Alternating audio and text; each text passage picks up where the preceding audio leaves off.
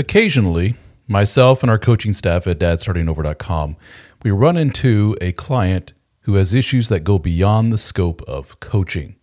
They may have really severe anxiety, depression, suicidal ideation, and this is the point where our coaches stop and say, have you spoken to a therapist?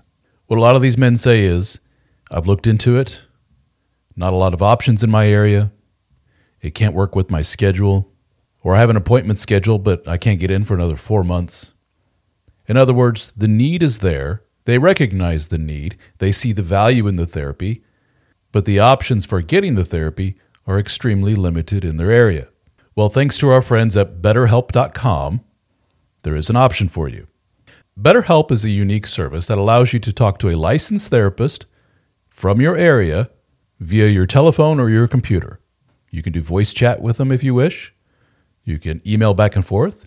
You can text with them, all on your time schedule, all from the convenience of your phone or your computer. So check it out at betterhelp.com/DSO. That's betterhelp.com/DSO and get 10% off your first month of service with BetterHelp.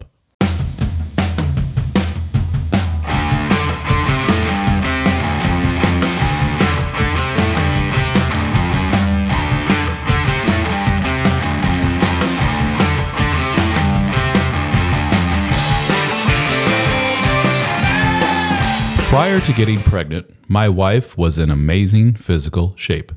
She was petite but strong, curvy but fit. Her years of healthy eating, a background in ballet, numerous yoga classes, well, they all added up to a woman that could walk across the room and turn me into a slobbering sex doofus. Even after 2 serious back surgeries to repair a herniated disc, because the second surgery was to fix the damage from the first surgery to stop a serious spinal fluid leak, this woman still put in the hard work to keep in shape, and she was every bit as sexy as ever. And then she got pregnant. And as any woman will tell you, carrying a human in your belly for 9 months is really rough. The hormonal changes, the physical changes, the pains, the heartburn, the nausea. On top of all that very normal stuff, my wife suffered from polyhydramnios, an excessive amount of amniotic fluid surrounding the baby. So, picture a typical pregnant belly in your mind, and now double that. That was my wife. Little petite thing with a belly the size of one of those giant exercise balls at the gym. And I'm not going to lie, it was a hilarious sight to see. And then the baby came. Ejecting that fat-headed child, and she gets that from me, by the way, from my wife's nether regions, well, that wasn't happening. And Lord knows she tried for hours on end. But the old C-section was eventually called for. That means a longer recovery time. So there you have a poor woman who endured 9 months of walking around with a giant ball of liquid and a little human attached to her, only to be gutted like a fish and told that her body will have some pretty serious limitations for months to come. That's tough for a very physically active new mom to hear. We hobble home in pain to care for the new infant, only to have to go back to the hospital again because my wife's blood pressure shot through the roof. She was suffering from a condition called preeclampsia. If left untreated, you can easily die from it. Fun times. So back we go to the hospital to spend 2 more nights with my wife hooked up to the IV bags that were pumping her full of magnesium and giving her a headache from hell. The blood pressure finally came down and we were sent home, again with our new baby girl. My wife has endured a lot of hardships in life. She has a career that is about as hard as you can get into, a surgeon. She's living away from her home in Germany to marry some dude, me, in America. She's dealing with an American dude and his 3 kids and that guy's ex-wife. She's working long, unpredictable hours as a surgeon on call. She's traveling back and forth between Kentucky and Texas on a regular basis. She's dealing with a debilitating back injury, surgeries, and therapy. She's fighting the evils of time, staying in shape as much as humanly possible. This chick is tough. That's, in part, why I marry the woman. I respect the hell out of her. But, holy shit, I have to work hard to keep up with her. And you know what? I love it. She makes me want to be a better man. For a woman like her to look up to me and say, that's my man, well, it doesn't get any better than that. But, for the first time in 8+ years of our relationship, I am seeing a chink in the armor, a real sense of her fragility as a normal human being. She doesn't like her post-pregnancy body, and she mentions it quite often. Too often, actually. But hey, that's normal. I totally get it. It's going to take a while for her body to snap back. Even after years of hard work and dedication, it most likely won't be the way it was when we first met and before the baby. She can work her tail off in the gym, and she can count every calorie. But Father Time will just laugh at her and say, "Oh yeah? How about this new wrinkle? How do you like that? How about what gravity is doing to your boobs and your butt?" It's not fun, but such is life for all of us. There's a delicate balancing game at play here that I see most women completely failing at. That's the balance between trying to stay as healthy and attractive for yourself, and dare I say for your spouse, being realistic and knowing what is and what isn't out of your control, and yet loving yourself anyway. Based upon my recent trip to the shopping mall and the display of giant puffy fake lips, giant fake boobs, and even more obviously giant fake butt implants that I saw on display, many women sure haven't discovered that elusive life balance. They are still holding on tight to the younger version of themselves. They hate what time has done to their bodies. And it's kind of sad to watch. The concept of growing old gracefully is not in their vocabulary. My wife's negative self-talk began shortly after the baby was born.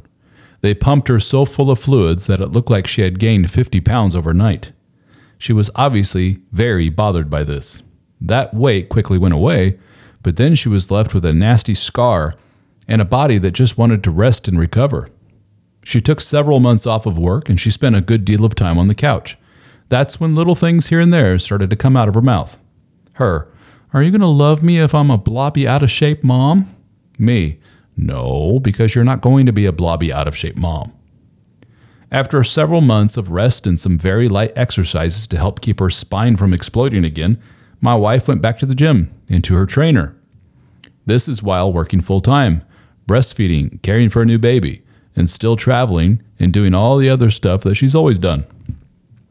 She's still, of course, not back to her pre-baby body. It's only been 9 months. Any moron would think that is completely normal and expected. But still, my wife has to point out all of the flaws of hers. "These pants are just way too tight. They didn't used to be. I need to lose 10 pounds. That's not too bad. But these comments started to come daily, and then multiple times a day, every single day. "My belly won't go down. I know I'm bigger, but I'm just so hungry while breastfeeding. You're losing weight, and that's not fair. My boobies are going to look deflated when I stop breastfeeding. My butt is way too big for something sexy like that. I can't wear something like that. Maybe pre-baby I could." These little things are understandable. They're a verbal expression of the anxiety that she's feeling over her changing body, and I get it. Have I ever given her reason to think that I am seriously bothered by her completely normal and expected body changes? No. If anything, I've been the same slobbering doofus who's crazy about his woman. The problem with all of this negative self-talk is that it never results in anything good. Ever. So it has to be squashed early on. If not, one of two things happens. Number one, it becomes a self-fulfilling prophecy. The wife eventually listens to herself and she gives up, and she becomes one of the myriads of moms who become obese and slip into depression. Or number two, the husband has enough, and he comes to the conclusion, "You know what? You're right. You're out of shape, and I'm no longer attracted to you. Either get in shape or shut the F up." But you know what? More often than not, though, the man will not express this conclusion in a verbal way, but rather in a growing resentment and disconnection from his wife. The sexy thing he fell in love with is gone. Oh well, off to porn and fantasizing like every other dude that he knows. Ladies, if you have a real winner of a husband, every woman's dream, then that means that he has options in life. He likes to surround himself with winners. That goes for his friends, his colleagues, and yes, his wife.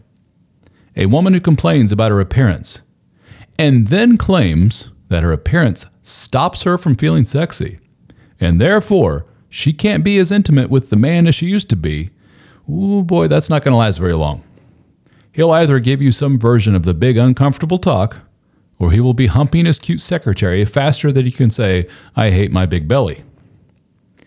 I told my wife in a very succinct way what I thought about her frequent negative self-talk. Me, you really need to stop with all the negative talk. You're not fat. Seriously. When ladies keep up with all this negative talk all the time, do you know what happens? And she says, the man eventually agrees with her and says that the wife is fat. Me, yep, they agree. And then they get mad when the wife doesn't want to fix it. Her, okay, geez, calm down. The calm down comment was her way of kind of stepping back and having the last word. And that's fine. It doesn't hurt my feelings. But you know what else happened? She suddenly wanted to hit the gym a little more. She wore a very sexy outfit to bed with zero mention of how fat she felt in it. My little confrontation was a bit of a wake-up call for her. She has a choice in how she perceives herself and how she expresses that feeling to the world and to the man who loves her more than anyone. Let's look at it this way. Let's say I lost my job suddenly. My wife would still love me, right? Well, let's say I started looking for a new job, but only sporadically. Most of the time, I'd be sitting at home and complaining about not having enough money for all the stuff that I want. Then I would complain that my wife would probably love me more if I had a job again. And then I'd talk about it, wish I could go back to the old me that had money and I could afford all that cool stuff. And then I would see a guy with money on TV and I complain about how it's not fair they show guys like him on TV. It's hard to get a job.